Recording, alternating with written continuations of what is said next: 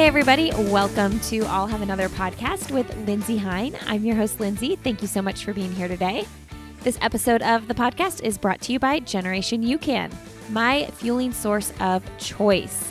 I love their energy performance drinks. I use them before my long runs, and I also love their anytime energy bars. I love the coffee flavor. That is my favorite. You heard from Meb Keflezighi on this podcast just a couple episodes ago, and he uses UCAN as well.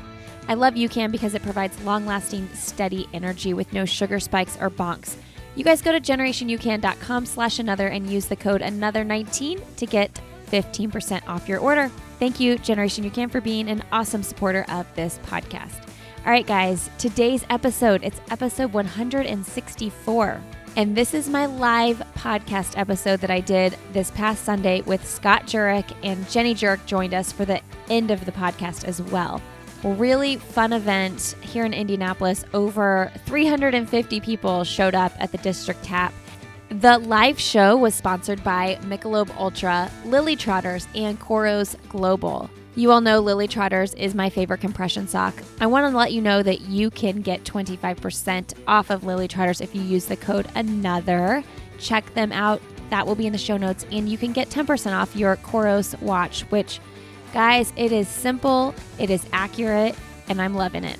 Just use the code ANOTHER and you can get 10% off your watch of choice. We were so honored to be able to give away so many pairs of Lily Trotter socks, and we even gave away a Koros watch, which is really awesome. All right, and I do have some listener questions at the end of this podcast that I left in. They were listener questions from people in the audience at the live show. I debated keeping them in because I wasn't sure how it would flow for the actual audio here on iTunes or Stitcher or wherever you listen to it. But Scott's answers are always just so good that I didn't want to leave anything out. I wanted to provide you guys as much opportunity to hear from him as possible. I want to give a big thanks to Chrissy Mail, ultra runner Chrissy Mail, who is just awesome. She's a Lily Trotters athlete, and I've gotten to know her. I've interviewed her on the podcast before. She connected me with the Jureks, and I just thank her so much for doing that because she believes in the vision for my show and trusted me, behind the mic to chat with her friends. And if it weren't for her, this interview would not have been possible. So thank you, Chrissy, so much. All right, if you're new to the show, I know there's probably a lot of new ultra runners listening right now. You can find me on social media. I'm Lindsey Hein, 626 on Instagram, Lindsey Hein on Twitter, and you can find us on Facebook as well, where we have a group. I'll have another podcast with Lindsey Hein. Thanks for being here. I hope you stick around. I've got tons of other great ultra runner episodes on here. We've got one with Courtney DeWalter, Jim Walmsley. Actually, I have a new one with Jim Walmsley coming out here in a couple weeks. So there is a little something for everyone here in this podcast, and I'm just so excited to have anybody new joining the show. All right, guys, enjoy my conversation with Scott Jurek and Jenny Jurek. Hello. You can't hear me. Welcome, everybody. Thank you for coming out. This is so exciting. What great energy to come out and listen to Scott and Lindsey and their story. My name is Bob Kennedy. Thank you. I own Athletic Annex, a running and walking specialty store here in Indianapolis. First of all, big thank you to Michelob Ultra and District Tap for making this happen. We much appreciate that. So make sure you're drinking Michelob Ultra tonight responsibly, right? So when we leave here, we're safe. But thanks very much for those two, Mich Ultra and District Tap, for making this happen. So tonight is actually a kickoff to a series of events leading up to the 500 Festivals mini marathon here in Indianapolis. Who's heard of that event before, right? Yeah, it's a huge event here in Indianapolis, super exciting. Half marathon, 5K in early May, runs around the track out of the Speedway. It's great. On your table, there's a list of events. So with Mich Ultra, with the 500 Festival, and Athletic Annex's training group, we're hosting some meetup runs between now and then. We'd love for you guys to come out. Man, if we got this crowd, all those, that'd be fun, wouldn't it? That'd be a blast. I know I'm forgetting a ton of stuff because I'm just excited to listen to Scott talk in a minute. I'm going to get out of the way here in a minute and get on with the program. I want to introduce Lindsey Hein, who's the host tonight. And I've known Lindsey for a while. We've worked together at Athletic Annex in the past. She is an avid runner, mother of 4 boys who are intense and exciting and awesome because they're in the store a lot, so that's a lot of fun. And her husband, Glenn's an avid runner, too. He's right here. So they are a great asset to the running community, not only just in central Indiana, but across the country. And I watched Lindsey launch her podcast. Who's listened? I'm another. It's great. You should check it out. And it's awesome. She really has this great kind of way of talking with everyday runners, all the way up to people like Shalane Flanagan, Scott Jurek. I don't know where I fit on there, but I have been a guest on the show. So I'm just honored to be part of that. But Lindsey is doing a phenomenal job, and I'm proud to call her a great friend and want to encourage her to keep being such a great, positive part of the running community in this country. So, Lindsey, I'll turn it over to you, and we'll look forward to the show. All right.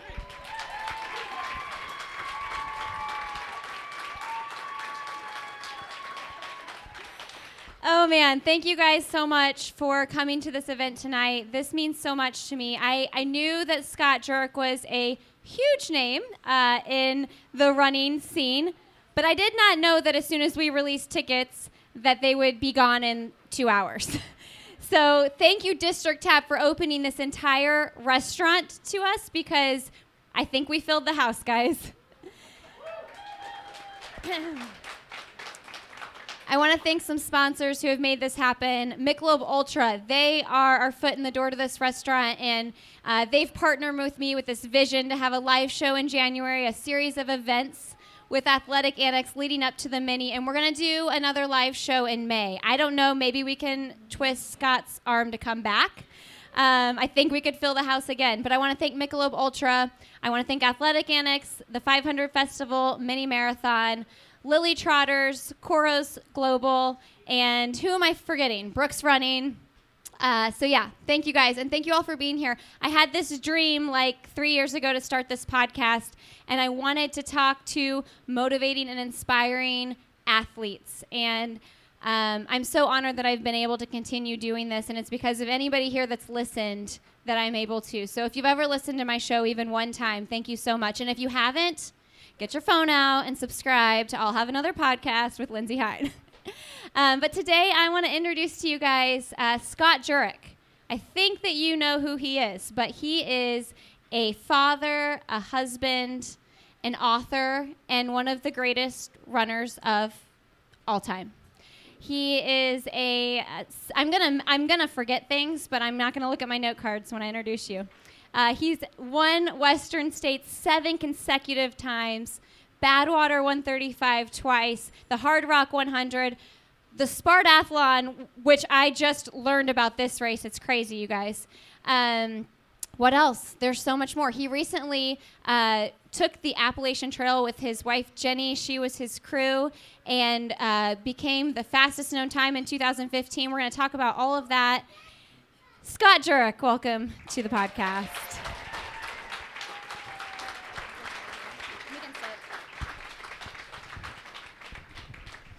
It's great to be here. I didn't realize the Bob Kennedy would be introducing us. Like, those of you, I mean, I don't even know if there's any folks. Everybody probably knows who he is in Indiana, but if you don't, you really need to look him up because, I was just shocked. I didn't realize he'd be here tonight. And those of you, again, he's a real legend, and it's just a real honor and pleasure. So it goes to show you guys have amazing talent here and a lot of history with running. Obviously, you know that, but it's great to be back in the Midwest.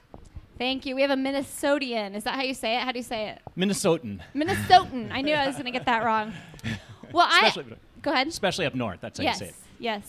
Well, I want to kick this off, and we won't spend too much time at the beginning, but I'm going to assume that not everybody listening here and not everybody that listens to the podcast knows your story from the beginning. So let's set the scene from your childhood so that we can really see how you became the fierce competitor that you became and the man that you are today. You talk about in your book, Eat and Run, that you grew up with a tough dad, your mom was sick, and you didn't have a lot of money. So how did those things shape you to become Scott Jurek? Well, I think it's a lot of things in life. Our background and our past really, whether we want it to or not, shapes us. And for me, I grew up out in the woods in the sticks, 5 miles from town. I didn't get to play with kids my age because there were no kids on the dead-end road that I lived on. And so running wasn't something I aspired to. I wanted to be, actually, when I was in high school, I wanted to be a game warden. So it goes to show you how far I've changed course and where my life has taken me. But I enjoyed the outdoors. I spent a lot of time hunting and fishing. I spent time out in our gardens picking rocks and pulling weeds, things I hated as a kid. And then, lo and behold, growing up in this really just simple life, so to speak. My parents lived on food stamps for a few years. I always wondered, why we were getting this weird cheese in big boxes, and why was Mom paying for our groceries with these stamps or these stickers that I saw. And so I grew up really simply, like a lot of kids in the early 70s. And it was something I didn't really think a lot about. That was life. And life just deals things. And with my mother, seeing her start not being able to walk as a young child, a young kid, and having to pick up the slack and pick up things at home because of that, that was just another thing. So I like to say that life prepared me for ultramarathons more than anything else, more than like getting out and doing miles. Okay, so tell us when you fell in love with running, because you were a skier first.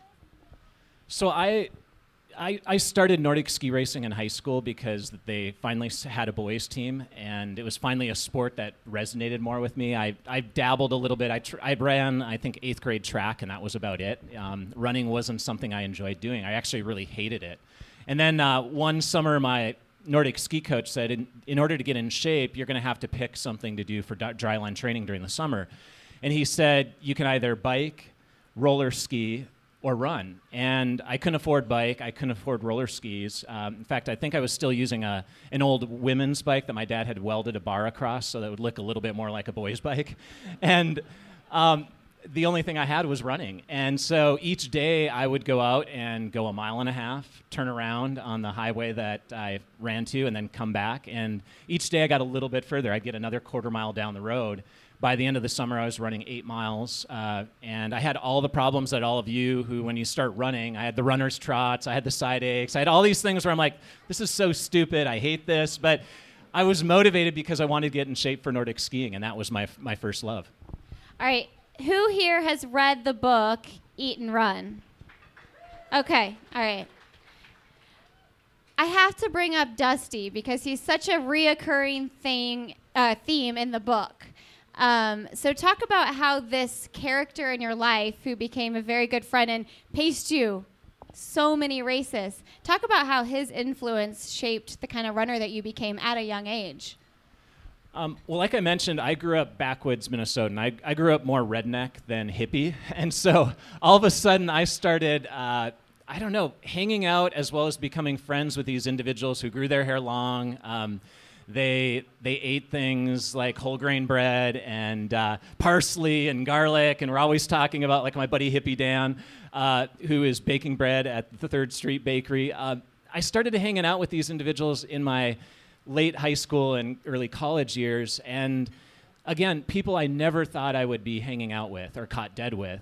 And then there's these individuals like Dusty, who I knew him from high school and Nordic ski racing at Junior Olympics. He was the one who was getting in trouble all the time. He was the one who, was just going against the grain. And I think what I learned from those individuals, like a lot of things in life, you absorb the certain attributes that you might not normally, and you get introduced to things that you would never think about. And that's really, if it weren't for Dusty, guys like Hippie Dan, these individuals that kind of introduced ultra running, this concept of running 50 miles at a shot, just seemed like crazy to me. And so even though somebody who really loved running, at that point I was starting to love it and enjoy it, it wasn't really my first love. And I think it took those individuals to do that and really kind of show me that there was some kind of value there. And I think my recommendation to all of you is maybe you don't want to hang out with those individuals all the time, but it's good to kind of open up our scope of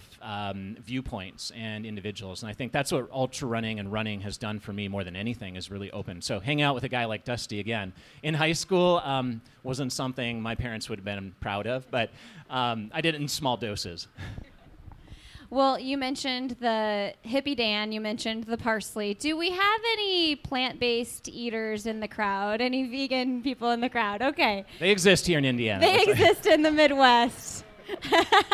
So we have to touch on it a little bit. I know I personally have received messages from people in this room who said, you know, the way Scott talks about diet and how that has helped change his life has really affected my own life. So right around the time you started competing pretty intensely in your first Western States, you took on a vegan diet.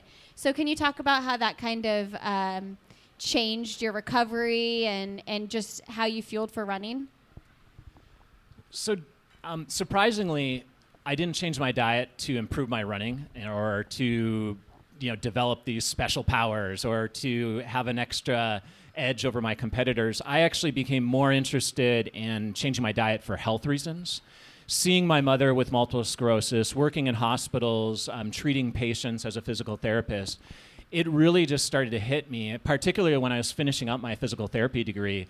I actually started thinking maybe I should quit physical therapy school and go to be a naturopath, because here I am trying to fix these patients and heal them, and yet they're smoking 2 packs a day. They're eating the crap that my mom was being fed at a nursing home, and seeing what in hospitals what we feed our patients who are trying to get better. And so it really hit me when I started reading Dr. Andrew Weil's book, Spontaneous Healing and 8 Weeks to Optimal Health.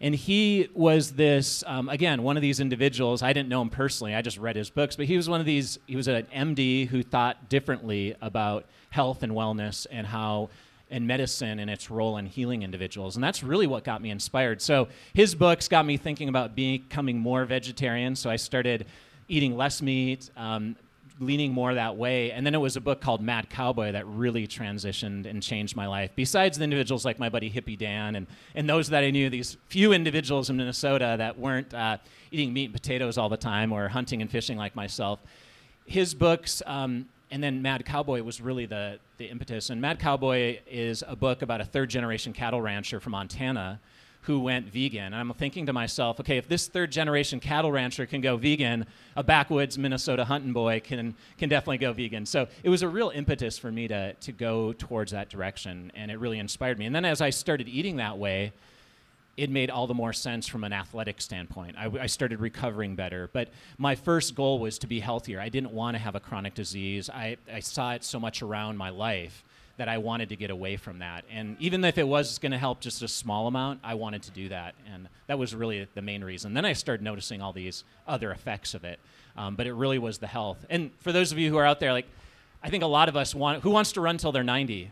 I mean, most of the people in the audience. So hopefully our bodies can do that. I mean, hopefully we're not bone on bone due to traumatic, because arthritis is not caused by running. Those of you who don't know that. But we should, I mean, a lot of us want to stay running. We don't want to maybe win races, or maybe we don't need to run 100-milers, but we want to stay healthy. And the best way for me to do that was to change my diet, because I was eating McDonald's and fast food 4 or 5 times a week in college. I mean, I was not a model a model athlete by any stretch. So for me, it was a real transition and a big change. Well, he says, like, we maybe don't need to win races, but you've won quite a few races. So in your first Western States, you recap this in the book, and you're talking about how you're thinking, when it gets hard, should I have done this? Should I have, like, taken on this vegan diet? But it did work. And in your first Western States, I want to just jump right into the Western States thing, because I think that's probably a race that most people here know about. You had a lot of naysayers saying, like, who is this Minnesota guy thinking he's going to win the race? And I think in life in general, when we have naysayers about something we want to do, it pushes us and motivates us to go do that thing we want to do. So did that fuel you to go win your first Western States? By the way, before I answer that question, how many people have run Western States or started or completed part of it in the audience? Anybody? A hand up? Okay, there's Jump a couple. up and down. Where are we at? I want to see. So you can run, I just want to say this, you can run Western States 100 living in Indiana. You can do it from Minnesota. I know it's hard to get in. It takes 5-6 years now, I think, to get into the race. But my whole thing, I was training in the dead heart of winter in Minnesota. So if you can imagine a day like today and even colder, I would lace up my shoes and go out and train because I had that motivation of, I was doing well at some races that I started entering across the country, but there are a lot of people that thought you had to be from California to win Western States. And so one of my heroes, who was of my peers at the time, Mike Morton, those of you who don't know Mike, you should look him up. He actually broke my 24-hour road record on a few years ago. And Mike was a hero of mine because in 1997, he was the first male outside of the state of California who won Western States 100. And he did that from the East Coast. He was, I believe he was an Army Delta Special Forces guy, and he was a big inspiration. I never got to race against him. In fact, I haven't met him in person, but I always read the ultra running magazines and saw this guy. He like kicked butt on the Californians, and I'm like, I want to do that. I want to be from Minnesota and show that a Midwesterner can win that race. So I think being told that you can't do something can be a strong motivator. I don't think negativity should always push our buttons and cause us to do things, but negativity or maybe a drive to prove somebody wrong can be a strong motivator. It's powerful. So for me, I definitely wanted to show everyone out west that a Midwesterner could win the race. 7 times. Training on hills, by the way, I know maybe they're a little bigger in northern Minnesota, but I would go and do repeats of a hill that was not even a mile long, thinking to myself, I've got to get ready for these 3-4 mile long uphills. And it was really hard. And so you can do it in other places. I think Casey Leichtig from Nebraska is showing that. I mean, it's really cool to see that that's changed. And, the Californians don't stand a chance now. And if you live in Indianapolis, it is flat, but Crown Hill has a really good hill. Does anybody ever run on that hill in Crown Hill? I do. It's big. Repeats are a good thing. Yeah. I mean, that's like mentally, I think you do see so many strong runners come out of the Midwest, partly because we deal with temperatures like today and colder. Just if you look at the Minnesotans that I would look up to, Steve Placentias, these are names a lot of you have never heard because they're not on the internet probably, or like way, way back in the dark annals of the web, you can find these names. But, Barney Klecker, these legends of Minnesota, they just strong names. And then, of course, modern day, like Kara Goucher, she went to high school 20 miles from me. Gary Bjorkland, they're just such a strong tradition in Minnesota. And I think partly because you have to put up with really tough conditions. And when you have a hill that's only, I don't know how Crown Hill is, what? Is it a quarter, half mile long? I don't know. Glenn, you tell me. I don't know. Quarter mile. So when you do that, who knows how many times you have to do it to get ready for hilly races, it makes you tough. And so I think you can use that motivation every time I went out and trained on the snowmobile trails, or I would go out and do repeats of that less than 1 mile hill. Again, it was just that strong motivator, and you've got to have those things, especially when it's 10 degrees or 5 degrees out. And I would be thinking to myself, I should be skiing now. This is like skiing weather, not running weather. Well, you mentioned the pre-internet days, which you were kind of like when you were getting big on the scene here, it was pre-internet days. I'm trying to think when social media exploded. It was probably 2008-ish or something. So I'm just thinking, as you mentioned that, how do you think that's changed the running culture for good or worse? It is pretty, I know I'm dating myself. I'm like one of the old guys now, it seems like. But I've been running ultras now for 25 years. But when I ran my first Western States, that was like the era of Netscape, like the real early days of the internet. I don't even do know people what that even know is. what Netscape is, like a browser? But yeah, some people do. Yeah, they're with me still. So, again, or the Ultra List, those of you who would follow the Ultra List, like that was the way ultra runners communicated besides Ultra Running Magazine. I mean, that was otherwise, like you'd wait for that every month to come out, and that's how you'd read about the races, you'd get race reports. But it was really interesting. It has shaped the sport for sure.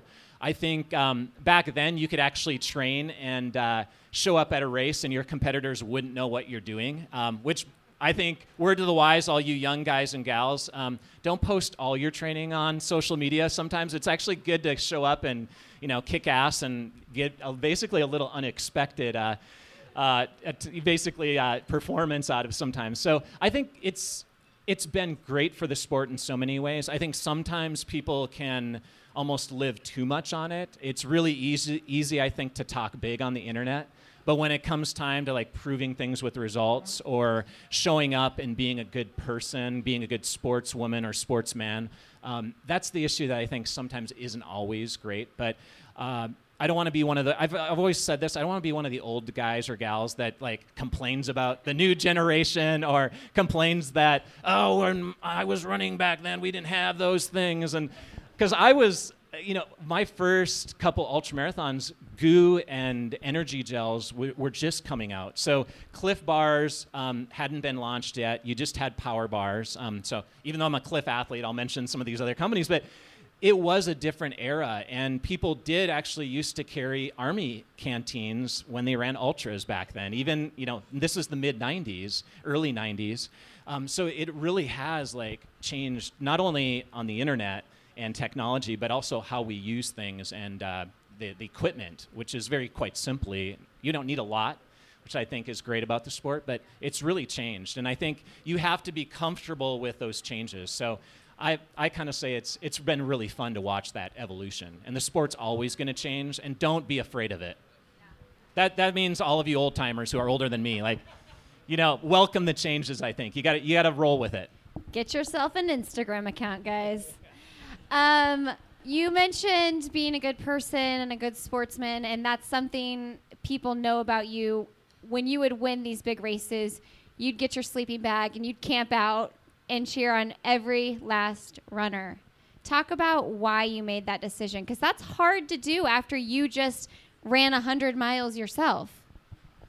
Well, for me, it kind of happened by accident because I actually didn't have any money, or I didn't have a reservation basically in Auburn. So when I finished the race, I started realizing, whoa, we didn't plan, because those of you who don't know Western States, you start in Squaw Valley, you run over the mountains, it's a point-to-point course, and you finish in the town of Auburn.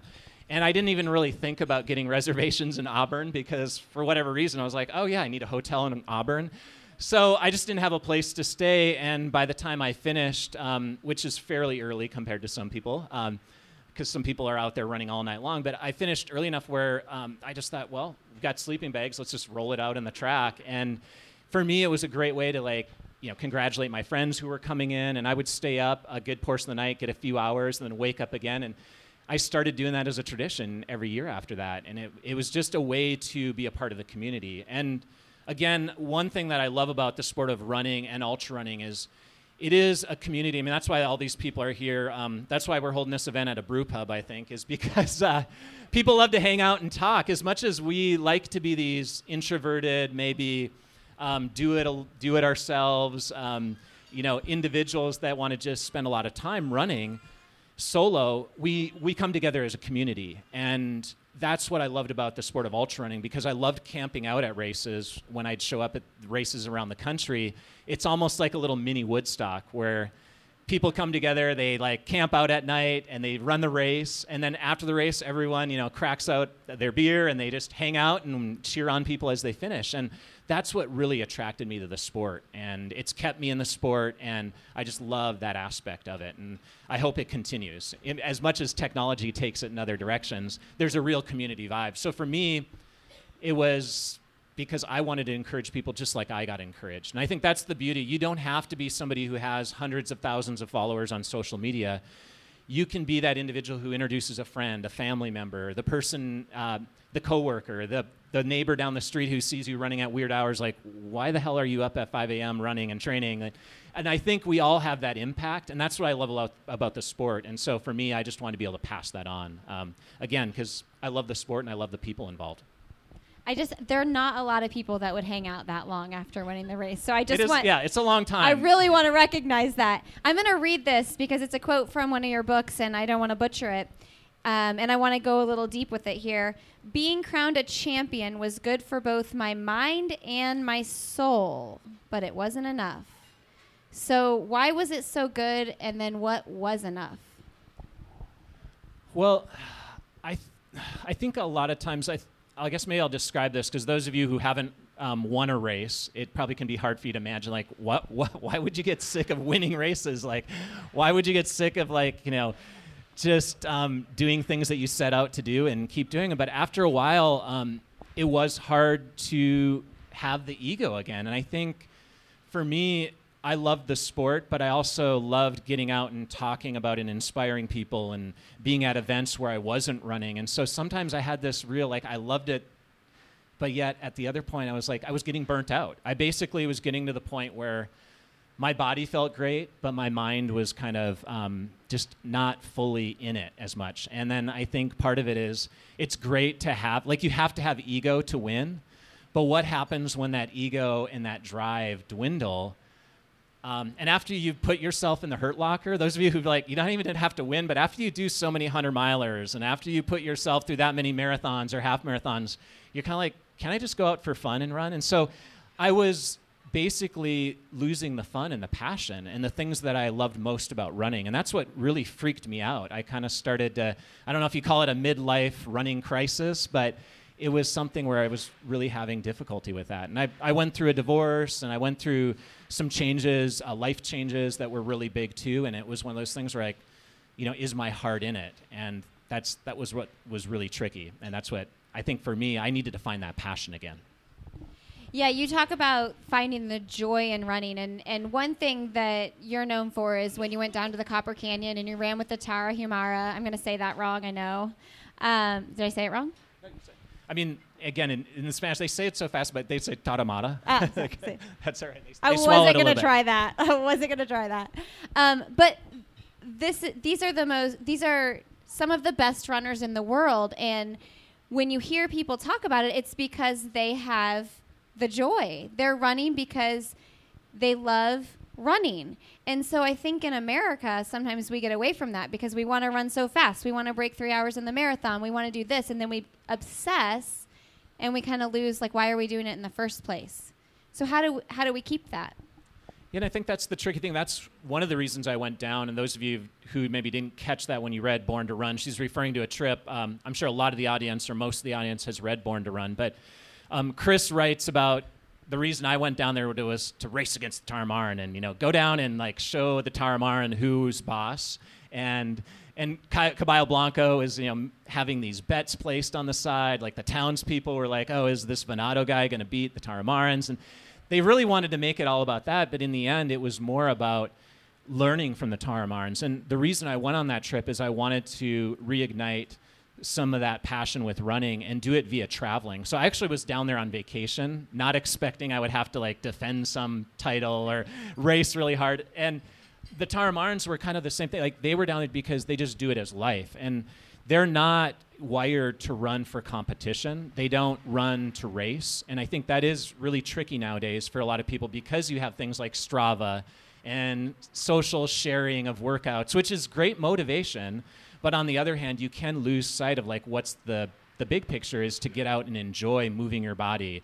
And exercise can be fun. And those are the things I hope to pass down to my children. I don't care if they run any race, but as long as they're out exercising and having fun, I think is the key thing. Because in the U.S. here, we have a major issue with kids don't exercise, adults don't exercise. So you have to be out there for fun first and foremost, I think. And then it helps to have the other motivation. But I would say to a lot of people, if you're losing that passion, if you're losing the fun, you have to do things differently. And so for me, I think traveling somewhere different and learning from the Tarahumarans, not maybe about a race. Travel can be a great way. Connecting with other groups. Sometimes it's good to ratchet it down if you're an ultra runner. Get on the roads and run a marathon again. Run a half marathon. Find some goals that sound horrible to you at first, that you're like, why would I want to go back to the roads when I can run trails? But I think it's good to mix it up. And that's why I went to races like Badwater. That's why I went to races like Spartathlon, even though they sound, you know, masochistic and like 153 miles on pavement through the Greek countryside doesn't sound like fun. But I wanted to, like, experiment and find new things. So I would suggest to people, if you're not finding the passion as much, mix it up. The other thing I would say is volunteer. Lately, the past few years, I've been getting involved more with the blind and visually impaired community and guiding at events. And I guided my past 2 marathons have been guiding. I guided at the Cal International Marathon for the Blind Marathon Championships, and I also guided at New York City Marathon. I'd never been to New York City Marathon from the racing standpoint. I'd watched the race before. And doing it while guiding was just a great experience. And so even though people might think, oh, you got to run it on your own first, I found it to be a great experience to reignite that passion by doing it with somebody who can't see. And I had to explain everything to them. So I was watching and feeling and hearing things that I probably wouldn't have heard because I was passing that on to my guided runner that I was running with who's visually impaired. So sometimes I think volunteering and being on the other side of running is important too. I think a lot of times we think, no, I got to run for myself, but volunteer at that aid station, volunteer at that event. A lot of us who run ultras for 100-milers, we have to volunteer. Some races have requirements, or we have to do trail work. And don't look at that as a bad opportunity. Look at that as a positive and something to reignite that passion. And don't forget the first part of his answer. He was telling you guys to all sign up for a 5K. Yeah, it's good. Do something scary. I did a 5K a few years ago in Colorado after just moving there. And when you run at 5,000 feet at 5K pace, it's like a lung burner. It's just like crazy. So it's good to do those things once in a while. And I think take it on the roads. Those of you who are road runners, get out on the trails. Do something different. Do that 10K trail race or that half marathon and really expand your horizons a bit. All right, I'm going to move on from Western States, I swear. But one last question with Western States. Which of your wins, or maybe a time that you paced, is most meaningful to you? Well, I'd have to say it's kind of a toss-up because those of you who read the book know in 2009 I tried to go back. And this was a sign that my time at Western States 100 was probably coming to an end. Because at about halfway, and I say this is meaningful. It's not like, again, meaningful. I'll say my most meaningful from a performance standpoint, but I think most enlightening was I'd always wanted to swim in, those of you who've gone across at the bottom of Deadwood Canyon before you go up and do the Devil's Thumb climb, there's this amazing branch. It's called the Middle Fork of the American River, and it's an offshoot of that. And I'd always wanted to go swim down there during race to like cool off. And finally, in 2009, I did because I knew my race was over. Like I knew my head wasn't in it. I was forcing myself out there to go run Western States again and try to keep winning. And my last win was 2005.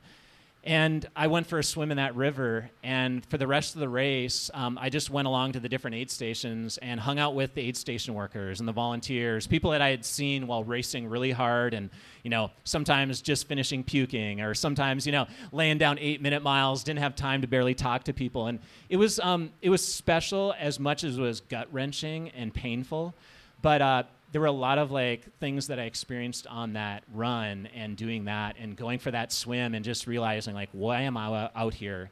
There's other things that I could be doing right now in other races. And so that was a real realization. But I have to say my 2004 win, of course, because I set the record that year.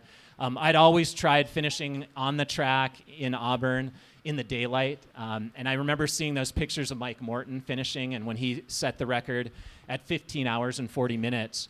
And I thought to myself, I want to finish on the track in the daylight. And I know some of you are I've seen the daylight the next day, but I wanted to see the daylight on the same day that I started and just watch that sun setting as I was finishing. And that was an electrifying day and something super special. Those of you, there's a film coming out on Dave Mackey. Those of you who don't know Dave Mackey's story, he's a recent amputee, and I talk about him in my book. He pushed me to that record that year in 2004. And Dave had an accident actually in 2015 when I was on the Appalachian Trail and lost his leg below the knee. Didn't know it at the time that he was going to lose it due to a freak accident out while running in the hills of Boulder and the mountains of Boulder. So there's a new movie coming out on him that's being released actually in the next month. So you might check that out to just kind of connect the dots. And Dave pushed me to that win, and that day was super special in a lot of ways. But every year I got a little closer to that record, and then finally 2004 I broke it. So you talk about 2009 when you lay in that creek, and if you have read the book, it is you wrote that very well to visualize you doing that. When you knew it was time to maybe not run so competitively, how did you come to that? How did you accept that in your heart after you've been racing competitively for so long? Well, I think the answer to that is I didn't accept it. I tried to go and do, and Jenny will attest to this because she gives me the hardest time.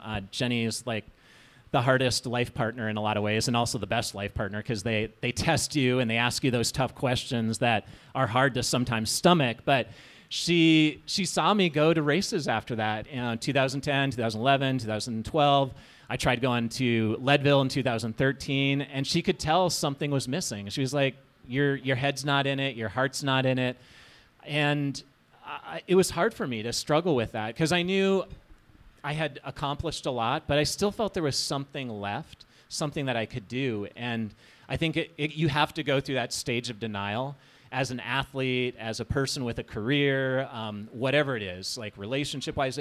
You get to a point where, okay, I can't be in denial anymore. Like, there's something's wrong here. And so for me, it was finally like going to Leadville in 2013, and Jenny giving me a hard time. She's like, why are you letting all these people past you at the end? And I just kind of like, not gave up, but just was fine with finishing top 10. And I know a lot of people are like, Scott, that's a diss on everybody who struggles to top 10 would be amazing at Leadville. But Jenny, being the hard ass that she is, as well as the honest life partner, she's just like, what are you doing out here? Like, why are you letting, why? I don't see any drive in you. And I think that was the realization then of like, okay, I need to like reprioritize or find something different. And that's where the impetus for the Appalachian Trail came out. We all need a Jenny in our life to just call us out when we need to be called out. Before we get to the Appalachian Trail, I want to talk about Badwater just a little bit, because that's a big deal. Can you share with everybody the Badwater 135? It's known as the toughest foot race.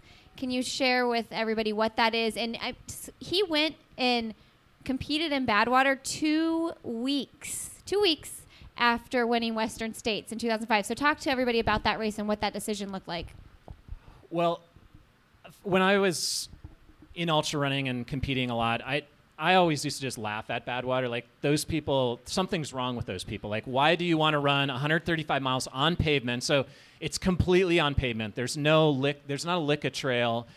You see all these beautiful mountains around you, and you never get to climb any of them. And you're on this, valley road just cooking away at 120 plus degrees. And I guess the real reason was they touted their race as the toughest foot race on earth. And I'm like, you know what?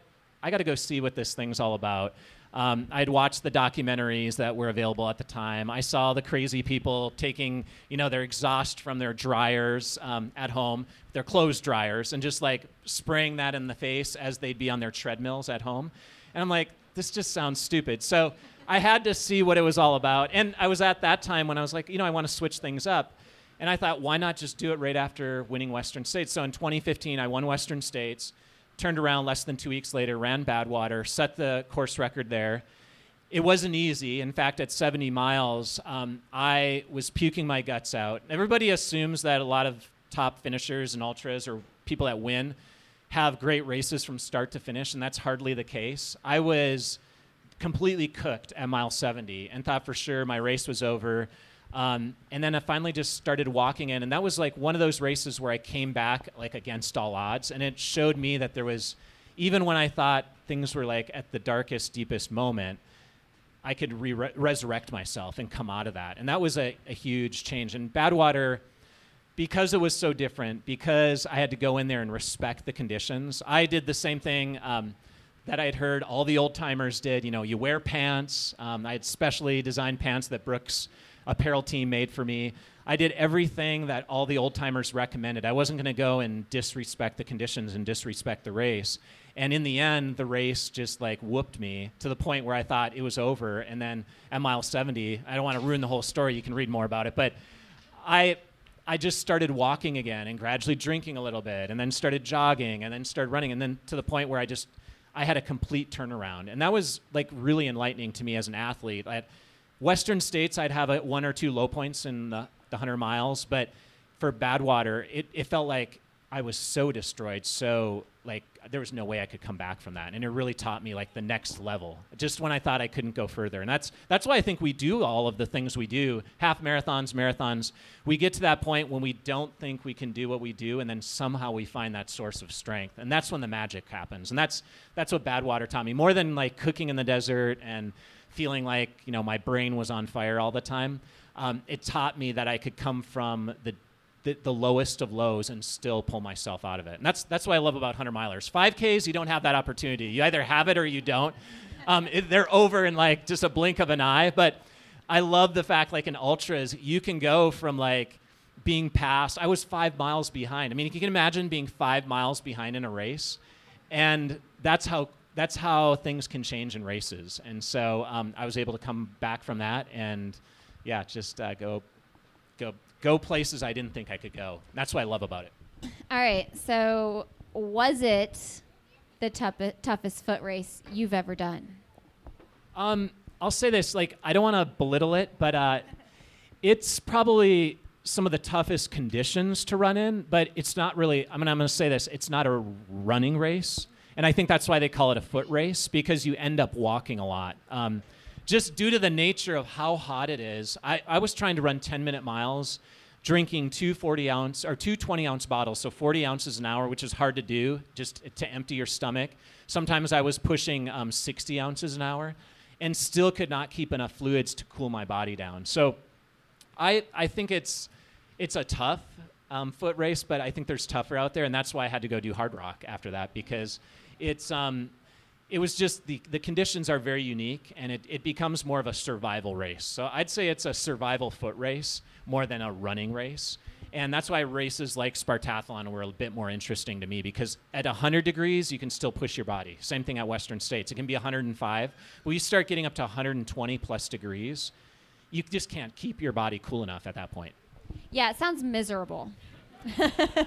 But there's beauty in it. And that's what I try to write about in both books, both in North and Eat and Run. Like, I know it sounds miserable, but there's beauty in the miserable. And everyone can attest to that. Like, even if you're a new runner and you've started out running and you're like, it's like pure hell from start to finish. And like, you have the side aches and you have the runner's trots. Like, but there's still something there, and something gets us back out there. So I like to say there's beauty in the like miserable, the dark discomfort that we feel. And that's where the magic happens. For sure. I mean, I'm sure, raise your hand if you've ever cried when you cross the finish line of a marathon or half marathon, any distance, yeah. Or if you cried during the race. During the race. Like, during races. Plenty of people cry during the races. It can be brutal. I've for sure done both. Let's talk about mental toughness, though, because that's somewhere you have to go when you are an ultra runner, when you're a runner at all. And so, you can be the most gifted, talented runner out there, but if your mental game is not in it, you won't succeed as well as you could have. So what separates someone like you who is winning and someone who might, fall back a little bit if their mental game isn't right there? I think mental toughness is everything almost. There's an old saying in ultra running that running ultra marathons is 95% mental, and the other 5% is mental too. So you have to drink, you have to get enough electrolytes, you have to get enough carbohydrate, but in the end, you have to train, you have to do your long runs, you have to prepare your body enough. But how many times have we showed up at a starting line, and everybody can attest this, you don't have to be an ultra runner. We show up to a starting line, and a lot of those people around you have trained the same way. They've done the preparation. They're doing a lot of the same things, but what you have to be able to do is you have to execute.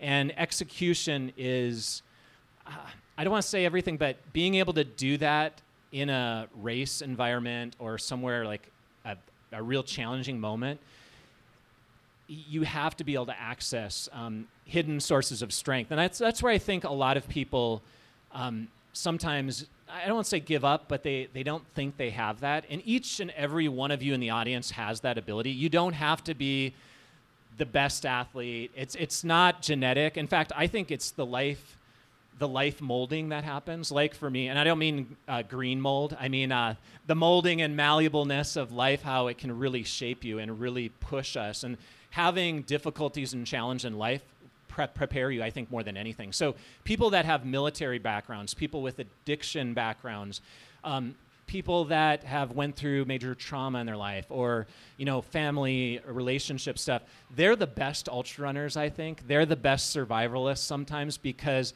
they take those experiences and rather being ripped down and demoralized, they come back stronger. And so I think we all can access those strengths. We limit them a lot right up here before we have an opportunity for it to filter down to the legs and the things that need us to propel our body forward. So yes, you have to be a smart athlete. That helps too. You can't go out there and think, okay, I'm gonna be just mentally tough. There are these individuals who are like, I don't care how hard I hurt. I don't care if my stomach goes bad. I'm still gonna, do this. And at some point, they realize it's pretty hard to keep going when you're puking your guts out, or you can't get any fluids down and you're totally dehydrated. So there comes a limit, but mental toughness is so critical, and we all can access it. You just have to have those moments, and the best way I think you can do that, to probably answer your question best, put yourself in the hurt locker. Put yourself in difficult situations. Now, I'm not saying go out and have a major life change purposefully, or don't go out and mess up at a race purposely, but go out and do that hard training run. Go out and do something that's going to put you in that situation where you've got to be mentally tough, and that's how you get through things. I mean, that's why they have boot camps and special forces training, because you have to be able to access that when time requires you or a situation requires you, and you can't really prepare for every little piece. You've got to be able to just, okay, it's on or it's not on. You talk about when you're in those dark moments in your races and the Appalachian Trail, you think about your mom and how sick she was, and you think about Jenny, your wife, when she went through a traumatic miscarriage with an ectopic pregnancy. How does channeling those experiences in your life, seeing your loved ones go through those experiences, how does that serve you when you need to dig deep? It's huge. In fact, I recommend to people, a lot of people ask, how do you get through the dark moments in a race or a challenge? And for me, it is drawing on the strength of others. I would think a lot about my mom. I mean, here I am. I'm like, I have my legs. I can move them. I can run 100 miles. Like, my mom can't even stand up. She can't even swallow. I mean, she's choking on her own saliva. She has to have her food pureed. And I think having perspective is really huge. And for me, it's drawing on that perspective when I feel like I'm whining to myself or thinking to myself oh, I can't go on. I think about the individuals in my life who have pushed through severe adversity and realize you know what, life isn't that tough. And I chose to do this to myself. That's a crazier thing. It's I think that's the hardest thing for those of us who run races or do triathlons or do crazy endurance sports. We electively choose to do those things. So I think there's value. There's a reason why we choose to do that, because life today has become quite easy. So we choose to put ourselves in the hurt locker voluntarily. And so I think we have to embrace it. It's hard, though. I'm like everyone else. I mean, 25 years of ultra running has gotten me tougher.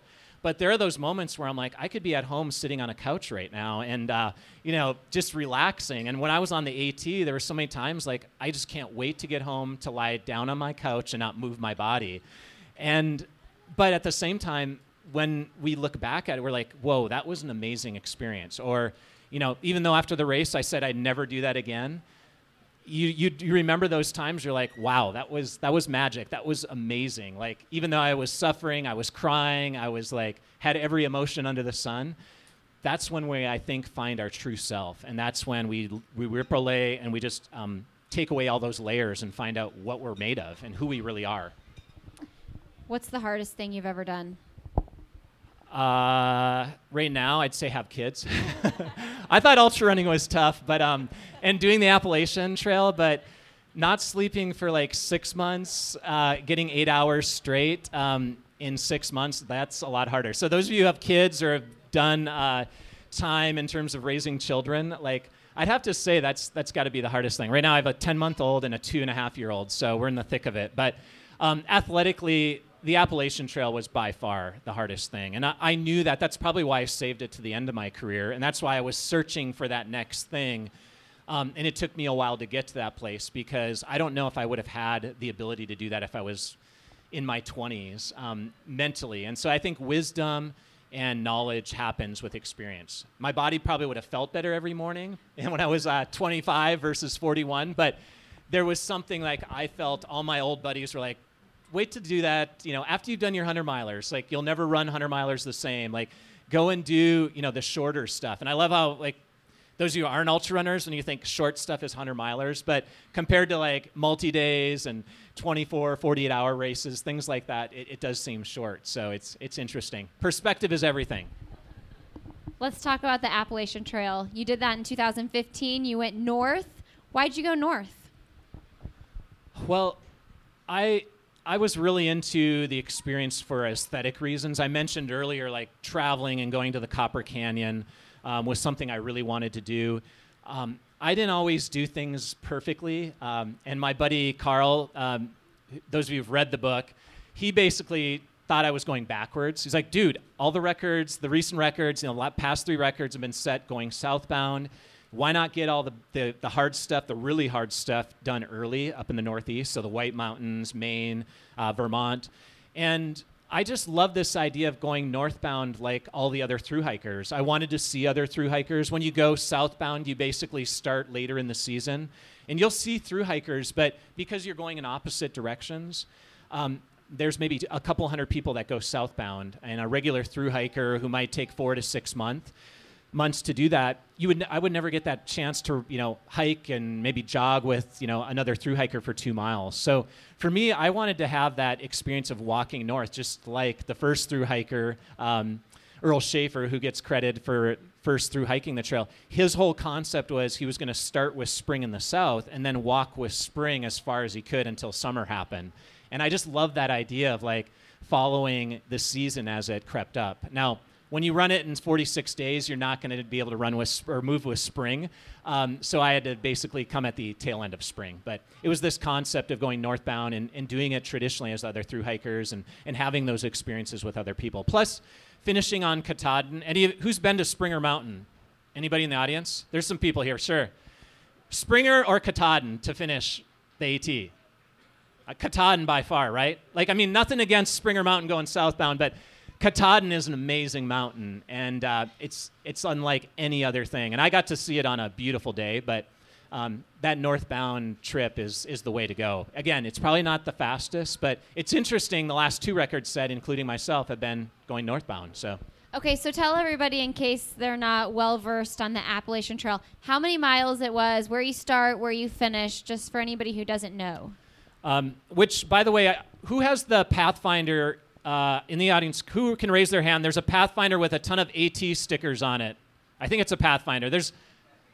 Okay, I've got something special for you after, so come up here. Jenny's got a special gift for you. It was great to see so many people in the audience, know some things about the AT. You guys aren't actually that far from the Appalachian Trail, so get out there and check it out. But it's 2,189 miles, at least the year I did it. It always changes, give or take a mile or two, based on how they reroute the course.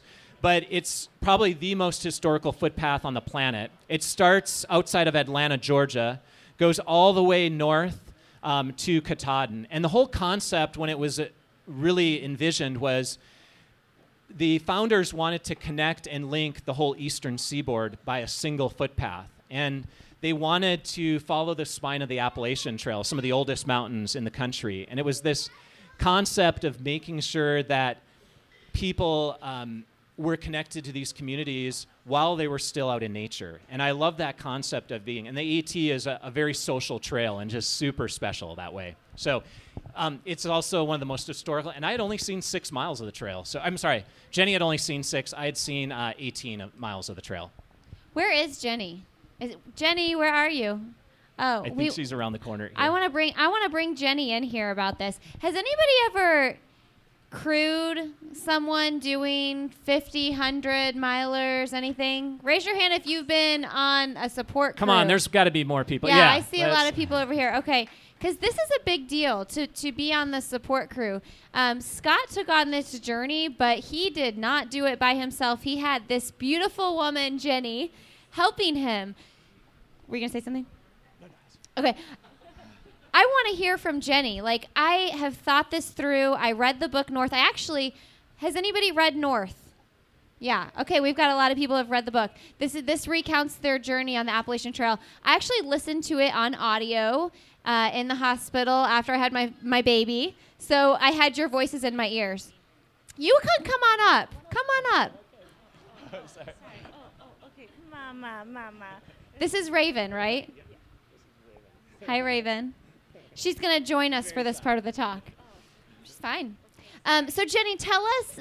So as I listened to you guys recount the story, I was thinking, whoa, like I could not do what Jenny did because you were there. He would say, I'm going to show up at this mark on the course at this time. And you would kind of just have to show up and hope that he came because he couldn't call you and say, hey, I'll be there in 2 hours. So talk about your experience as the crew. I mean, this is like when you guys were talking about the olden days before the internet and everything. I felt like this was before cell phones when you had to make plans and then stick to them. You couldn't just be like, oh, let's ping me later and I'll tell you where I am.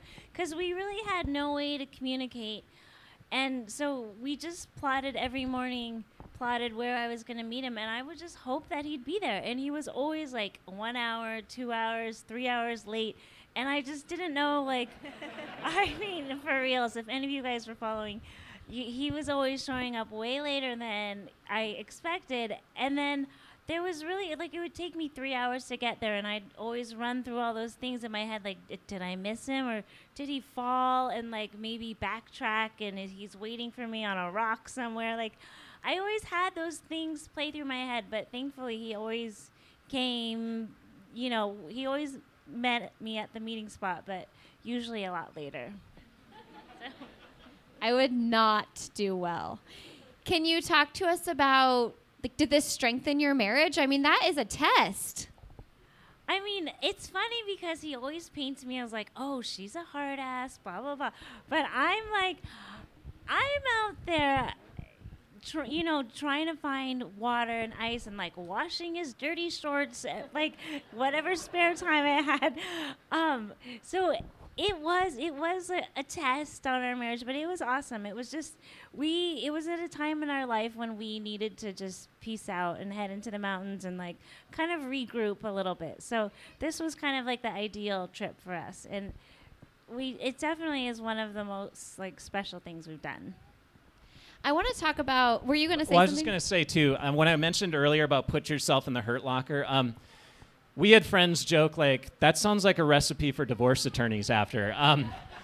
But this is where I think doing things as a couple, or you probably have done things with, say, a friend, and it can either strengthen a relationship or it can break it apart. And this was one of those things where it actually strengthened. So I think it's good to do things as a couple from time to time. Maybe you don't have to do the Appalachian Trail and spend 46 days following your partner around and dealing with their ups and downs and all that, but it was really a special moment. So I'd say, do some things with your partners or significant others or friends and but challenge those relationships because a lot of times they get stronger. I want to ask one more question about the Appalachian Trail in regards to the camaraderie and the community. You mentioned Carl Meltzer and Speed Goat, and after you broke the record, the fastest known time, he went and went after it. And you actually went out and supported him and helped him break your record. So can you talk about, that's a special thing in the ultra running community. So can you talk about what that means and why people do things like that? I mean, that's the thing. Carl, unannounced to us, or I didn't even know he knew. And again, I don't want to ruin the book. Those of you who haven't read the book, we won't ruin, there's no spoiler alerts. But Carl actually, I didn't tell Carl we were going to go out on the AT. And it wasn't until we were driving, actually, we were going through St. Louis at the time. I get a call from Carl, and he's like, dude, what the heck? He's like, well, he uses different language than that. I'll keep it a little bit more polished here. But he's like, first of all, why are you going backwards? And then he's like, why didn't you tell me? Like he was actually kind of miffed that I didn't, ask him questions because Carl had attempted it twice. And he's like, well, I'm going to come out and help you. And he's like, just wait for me in another week or two. I'll have a plan. And so he drove out, and Jenny was not ready to handle the Speed Goat for 2 weeks. But again, it goes to show you the community of ultra running, and I think running is becoming more running. The road runners used to not be so friendly to each other. Used to have a different vibe, but I feel like that's happening in road running too, where we all help each other and we can all share a beer. But when the gloves come off on the race course, we go at it. And Carl was one of those guys. We raced against each other in Hard Rock and a lot of races, but we also wanted to help each other do things. So I think it speaks to something about the community, and not only the other aspect, the Appalachian Trail community, the people that would come out and just do random acts of kindness and show Jenny and I just all this support. And I think that's what I love, again, about that sport. But rivals can actually come together, and I think there's hope in the world of sports when it comes to like that, things like that, where you think, okay, that can happen. And it was also surreal for me to be able to help Carl. I basically watched him break my record the last 10 days. And there were a lot of times Jenny and I joked like, well, what if you just missed him one time, like at a road crossing, or what if I left him up in the Smoky Mountains without a bed to sleep in when he actually had to sleep on the trail for the first time his whole journey. So it was a lot of fun to be out there. It's not that I didn't want Carl to come out. I mean, I love Carl, but anybody who's crewed knows that there's a thing as like too many cooks in the kitchen, and I think that's why one of the things that Scott didn't tell people, he didn't let anybody know that he was doing it, was just because we wanted it to be an adventure of our own, and we wanted to make our own mistakes. And Carl is so precision, he's so like NASA scientist, that it was just a little different vibes. But once he came out, I was so grateful, and like he's one of my dearest friends now. So We love you, Carl. Hey, and you guys, if you haven't watched the Netflix, there's a documentary called Broken, and it goes all along Carl's journey to break it, and Scott has some appearances in that. Or it's called Made to Be Broken. Oh, Made to Be Broken. Is that right? All right. My husband has done this to me a couple times, so that means I need to ask some into the podcast questions, and we're gonna do a couple audience questions if anybody has them. I think Gareth was gonna pick a couple people. So Jenny, I would love for you to answer these questions as well. I always wrap up my podcast with a few questions, and the first is, what is one thing professionally or personally that you haven't done yet that you would like to do?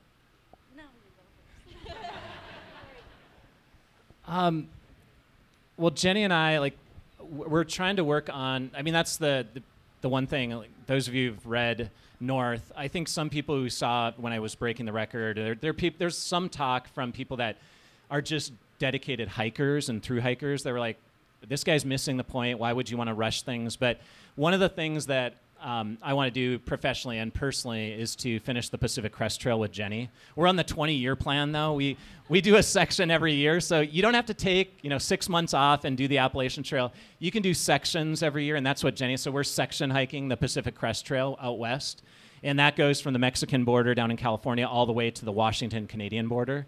And so 2,600 miles. And so since we've had kids, we've missed a few sections, so I can't wait to get back out there and do that. And then I'm hoping one of the other things I'd love to do is get my American 24-hour record back.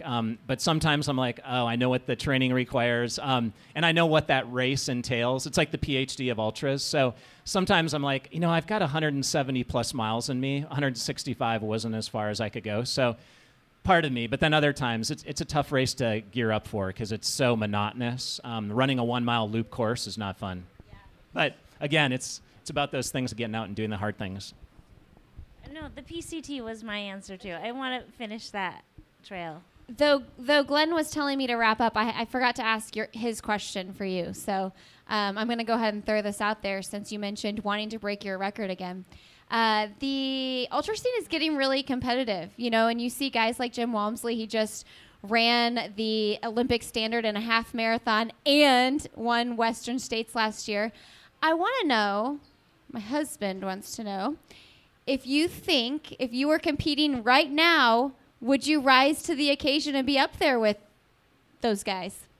He looks happy that I asked this question. Jenny's got an answer for this. Well, I love this question because it's kind of like the age-old, question, like champions being like, it's like the Muhammad Ali, Mike Tyson, Evander Holyfield. Like you can look, it's the same thing with like quarterbacks and I mean, you name it, every sport, they're like, I wonder if they were playing in the day of whatever, or I wonder if they could be. It's really hard. Like some days I'm like, damn, I'm glad I'm not running, 100 milers right now. And then part of me also is like, I ran against guys that could run 2:14, 2:15, 2:16 on the road for marathon. And I loved being able to get a chance at taking him in 100 miles. So if I was running today, could I beat Jim? I don't know. Like, I might train differently. I might, it'd be hard to say. And so I don't want to, again, be that old timer, be like, oh yeah, for sure. Well, back when I was running, we didn't have this or that. But I think for me, it really would be hard to say, because I'd have to be in that. And that's what I love about competition. It usually elevates us and pushes us. And that's why having a guy like Dave Mackey show up in 2004, like I had run against Rich Hanna. He was, world champion at 100K. He was a 2:16, 2:17 marathoner. So very skilled on the roads and very fast. But again, 100 milers breaks us down like nothing else. And so I always loved having that opportunity to beat and race against some of these really fast guys. And at the time, I would try to find the best competition. So it gets tricky nowadays. How could I compare myself? It's really hard. But I don't know. It's hard to say again, because a lot of people think, oh yeah, every generation is getting faster. But again, would that fast crowd push people a little bit further? Would I have trained differently? And most of us were working jobs. Back then I had to work a job. I wasn't getting sponsorship till the latter part of my career that I could actually race only. So it's really tricky now too, on how you do that. What was your answer, Jenny? Oh no, I was just gonna be like, don't be that guy. Don't be that guy. Like the Showtime Lakers, could they beat the Warriors? It's kind of apples and oranges. Yeah, I love it. All right, guys, what's one message you'd like to send to the world, my listeners, everybody in this restaurant? I'll start. I guess if people have read our book, and people who followed along on the Appalachian Trail, there were so many people who came out, and at first, for me, it was a little bit too much because I was trying to do a lot, and then having all these people constantly show up and asking questions and just kind of asking for rides and asking to watch their kids, and so it was like overwhelming for me, and I kind of didn't understand why Scott was so open and so willing to share and so just so welcoming. And then I really saw that they, as much life energy as he was giving out, answering questions and kind of just being hospitable and friendly, they were giving him back so much energy and so much motivation and encouragement. That's really what I saw, is just that, because if people were saying nobody else would try to break a record and have all these other common people join along with them, but he really thrived on that, and I felt like it really helped. And so I guess what I learned and my takeaway was just that what you put out, you get back, and if not 20-fold. And the people just really gave him so much energy that we couldn't have done it without him. Love it. Yeah, she almost, I don't know if I need to follow that up. That's really what I think running in general, it kind of would summarize things here. Tonight, to a lot of you, again, I just want to say, everyone assumes that we can all have an impact and we can all give out a lot of energy, more than what we think. And again, from my experience, Carl just thought I was crazy. He was constantly saying, dude, lose that tracker. Because there'd be 20, 30 people showing up at trailheads. People in the morning would be there ready to run with me. And when you need to put on your game face, or when you need to have a conversation with your partner, with your close buddy who's trying to get you psyched up to do another 14 at 7 o'clock at night when the sun's going down, and you're thinking to yourself, I just did 40 some miles. How am I going to do another 14, 15 right now into 2 a.m. into the morning? But even outside of all of that, it was really the whole experience. And that's where I would encourage people is don't always think okay, I have to keep this to myself. You really, giving back and sharing things is important. And you don't have to always do that, but it was what I wanted to do with that experience. And the Appalachian Trail was so much more.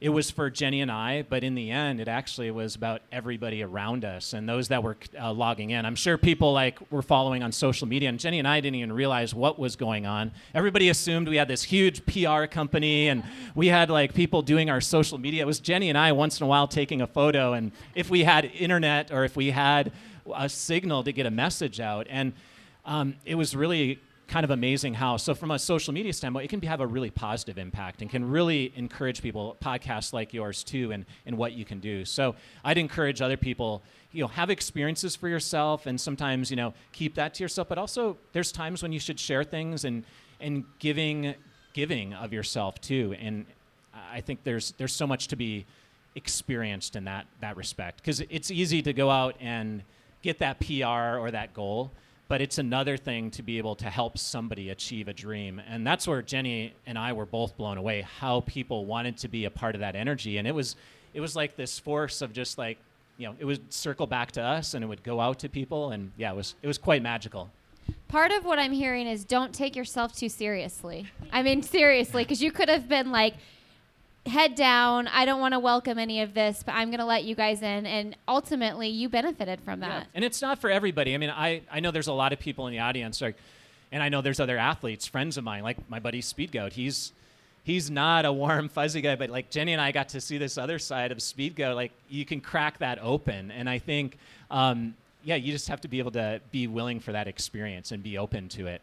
And yeah, you're maybe not made out to do. That's the thing. I started young in my career of like sleeping on the track and hanging out with other people. But Jenny hates when I like talk to people forever. And on the Appalachian Trail was not.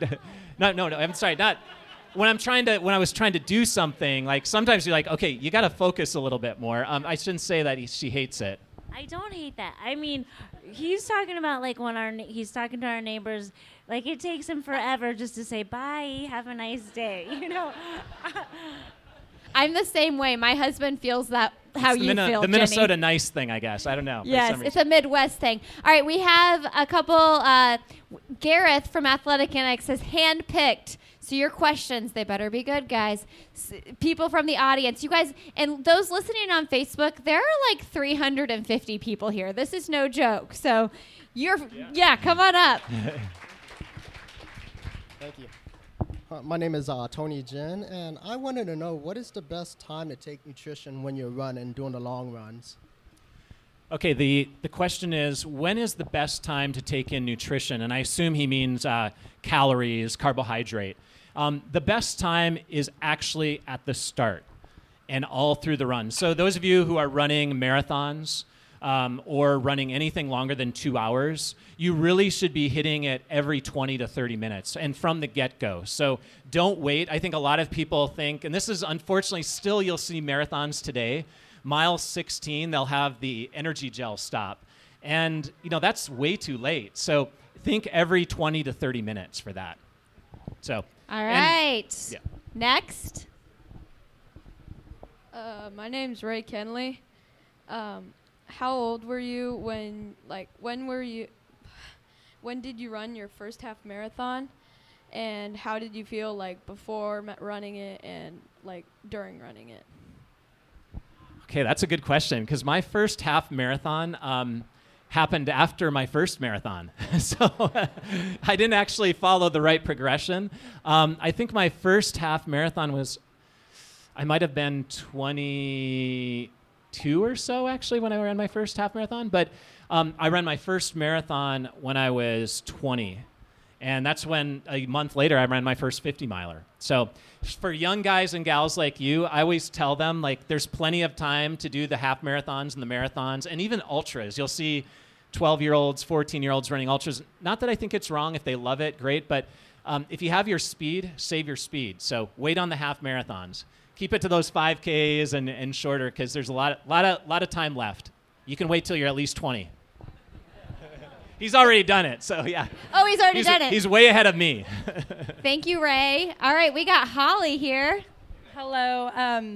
Hats off to you, though. You are a badass. Okay. You're on the screen, too.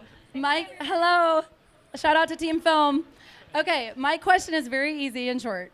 So I know you grew up in a situation where you were resilient and struggled, but now that you've made it to fame, what's your guilty pleasure, like herbal, alcohol, carrot cake, like the one thing where you're like, I shouldn't do it, but I have to have it? I smoke unfiltered cigarettes, at least a pack. I'm just kidding. No, I'm just joking. No, I'm joking. No, I'm joking. No. No, I'm totally joking. Oh, guilty pleasure. Jenny probably could answer this better than me. I'm a believer. I drink all forms of alcohol. I don't have, like, this is one thing. I'm an equal opportunist. But I have a soft spot for tequila, actually. Tequila is that and mezcal. It would be my choice. And again, far from northern Minnesota, I should be drinking vodka with my Polish roots. But for whatever reason, yeah, I love mezcal or tequila. But that would be my guilty pleasure. When it comes to like desserts, because people know how healthy I eat. In fact, this month I'm trying to go whole foods, fully plant-based, which means no oil, no sugar, no white flour. And I'm a big, like, those of you that know peanut butter balls or peanut butter bumpers, Panda Puffs, that's like an evening cold cereal, basically peanut butter Captain Crunch. Because when I was a kid, I always dreamed of peanut butter Captain Crunch, and my mom would never buy it. And so that's my guilty pleasure when it comes to like training hard and evening. I eat it as dessert. All right, we got an Indiana Trail guy here. Come on up. Thanks so much for coming out. So I have a two-part question. I heard you mention a lot of the community aspect of trail running and what it brings to the running and to inspiration in general. What do you think about some of the races that are becoming so big, especially like UTMB, they're so almost corporate now versus like local trail runs. I mean, I know everybody has to make a living somewhere in this field. There's not a lot of money in smaller races for people who are trying to make a living being athletes. But, obviously these people that are putting everything into their running, they're coming from somewhere and they're not being necessarily picked up right off the bat by shoe companies. So can you speak on that? And because running is inspiration, where's the most beautiful place you've ever run? And I know that can vary by day or by moment just because of where you are when the sunlight hits it. So thanks. I'll answer the second part first. So where's the most beautiful place I've ever run? And I'd have to say anywhere that there's a little thread of single track. Anytime I'm running when the sun's coming up or going down, like, you don't have to be in the Himalaya. Like, if I were to tell you, like, yeah, I finally got a chance to go to the Himalaya, and that was like one of my dream places to go and run. And I'd have to say, like, that was mind-boggling to like see the scale of those mountains. But then I've also come to appreciate those times when I'm running here in, someplace or rural Minnesota or Indiana or like somewhere flat that doesn't have mountains. So I think it's wherever like you can put your mindset. You can be in a big city. I've learned to appreciate traveling and getting around and just being somewhere in the city. And so I think sometimes we can be trail and mountain snobs and think that we can't find that in the city. And those of us who live in flat places, I grew up in Minnesota, and it's not these beautiful picturesque mountains, and you just have to be able to do it. So that gets to your first part. It's a very good question. I see a lot of young runners who want to make it, and they have to start at the small local races. And I'd say start at those local races. Like, you got to start somewhere. I never thought I'd be making money in ultra running. And if it weren't for something like Born to Run and maybe a couple of other things that happened at the right time, I would have been a broke ultra runner. I mean, I had credit card debt from going to races because I wanted to go and test myself, and I wasn't expecting a paycheck. So my advice to all those young and aspiring runners, or the race director that's, how do I get these fast guys or gals to show up to my race, or how can I get this to grow? Just keep doing it. Do it because you love it. We've seen races like the Indiana 100 flourish here and grow, and maybe it's not going to be the Western states, but people are going to come from, the 5-state area, the, 4-state area to those races. And then eventually, you might get to talk somebody who's really fast, who's on vacation, visiting their family to come and do your race. But don't stop doing it, or don't not do it because you expect you're going to make it big. And you could just keep aspiring. Because for me, it was like, one day I'm going to run Western States. I'm going to go out and win it. And you have to have that attitude, but you also have to be welcoming and, still be a great, and that's why I mentioned earlier, being a great sportswoman or sportsman and getting out there and talk to other people. And sometimes top runners just think they're going to get a paycheck and if they run fast, but there's a lot of value in being great ambassadors for the sport. And I think that's what you have to focus on first and foremost, in addition to speed and in winning races. So Yeah, don't stop it. But it is hard now. I mean, I'll admit there's a race every other weekend, and there's a lot of pressure to race all the time. So don't race all the time is what I'd say to a lot of young people too, because like you said, the races over in Europe or Australia, New Zealand, you could race in Asia. You can race every time of the year now, and I think young athletes are almost pushing themselves too far. So thinking long range, and don't expect the paychecks to come right away. Sometimes social media and the internet makes it sound glamorous that ultra running is this great sport. So those of you parents, don't let your kids become ultra runners. It's like it took me almost 20 years to make a living at it. So stay in school. We've got one more. Come on up. We got two people coming up. Let's hear your names first. Hi, I'm Brett, and this is Brendan.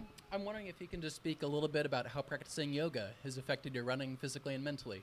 It's a good question. It reminds me I need to do more, actually, right now, because Jenny dragged me to a yoga class the other night, actually. I hadn't gone.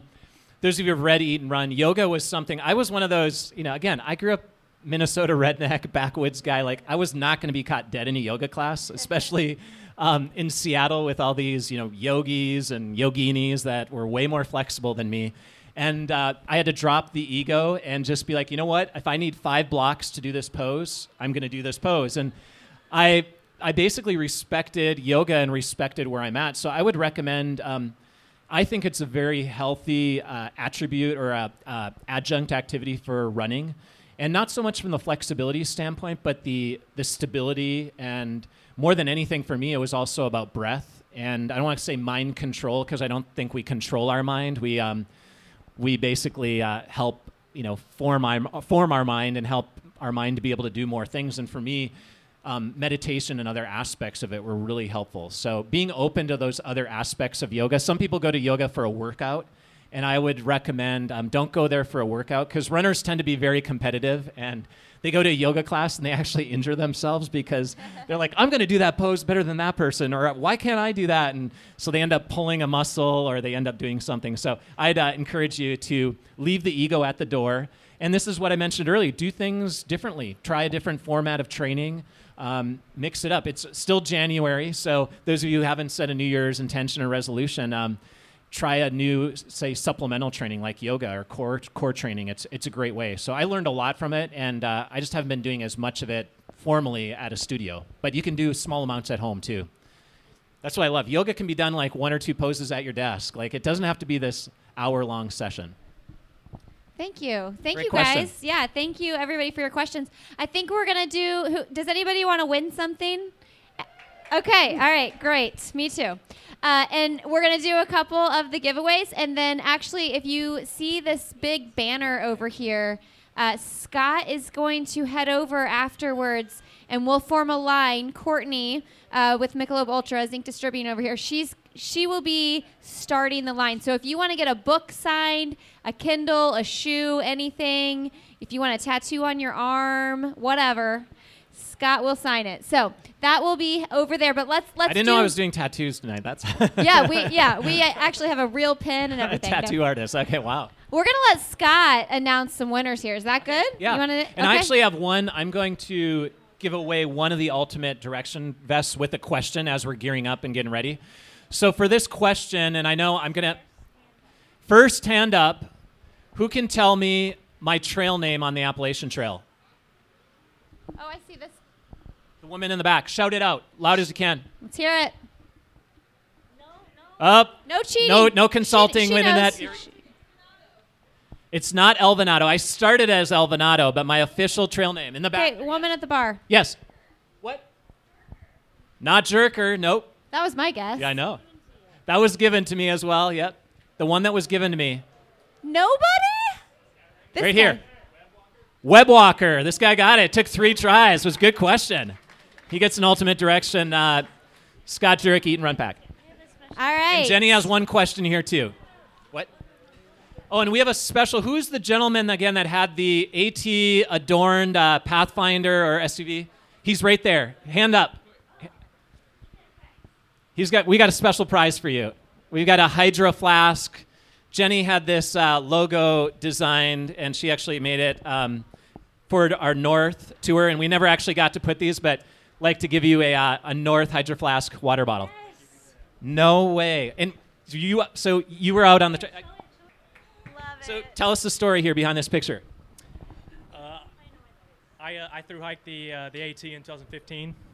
I thru hiked in 2015, and in Pennsylvania, I met Scott. He just stopped. He used the privy, and he came and he took a photo at the bathroom. Trail speak. And he even though he was busy breaking a record, he stopped. He said what me and my friends were doing was awesome, and it's like, dude, you're the awesome one. So it's just great to meet him 3 years later. So If you don't mind me asking, what's your trail name? Cambo. Cambo. See, this is what I love. And so, thank you, Cambo. I mean, Well, so when we rolled into the parking lot, I was like, oh, yeah, that car is getting a prize. Right here. Right here. so he's an AT buff, class of 2015, right? Or have you done it as well another time? I've done 1.25 times. He's done it 1.25 times. So there's a story behind that. If you don't know Cambo, get to know why he didn't finish that other time. He did a quarter, but or maybe he's section hiking or was section. But this is again what I love. Folks from Indiana do the Appalachian Trail. You don't have to be from the mountains, and it's an amazing journey. And hats off to you. What month did you finish? August. So he finished in August, and you started end of March. So Jenny's got to get a picture here. Awesome. Thank you so much for this photo. Great memories. Jenny, did you have a question to win? No, That was he it. kinda stole my prize. Okay. I guess I stole that one. You guys, this was awesome. Thank you so much. Yes. Thank you, Michelob Ultra. Thank you, all the sponsors. Lily Trotters, Koros Global, Athletic Annex, the 500 Festival Mini, Brooks Running. Thank you, guys. Thank you, Scott. Thank you, Jenny. Thank you, and thanks to the District Tap for hosting us, and again for the whole crew. You guys have been awesome, and one of these, Jenny and I need to come out for the Mini. Yes. That's one of our goals. Yeah, we should. We'll rally for that. Heard big things about that. So Yeah. thanks again, and I'll be sticking around doing photos. We'll try to get a process going too. Those of you that we'll want have to sit process. for a while, feel free to. Not that you want to sit, maybe run around the block or something. But we don't want to wait in line. But I'll be hanging out as long as you guys need me to. Thanks, guys. All right, everybody, that wraps it up. Thank you so much. And if you were at the show in person, I'm so happy that you were there. And if you came up and we got to talk and meet, thank you for doing so. I love it when listeners come and introduce themselves to me. Big thanks again to Scott and Jenny Jurek for taking the time and bringing your cute kiddos to the live show so we could meet your whole family. Thank you, Michelob Ultra, Koros Global, Lily Trotters, and Athletic Annex for partnering with this event leading up to the 500 Festival Mini Marathon. Hey guys, go get yourself some Generation UCAN. Fuel up right for your next marathon or half marathon or whatever you're running. GenerationUCAN.com/another. Use that code another19. All right, everybody, have a great rest of your Friday. Have a great weekend. And as always, I'll see you next Friday.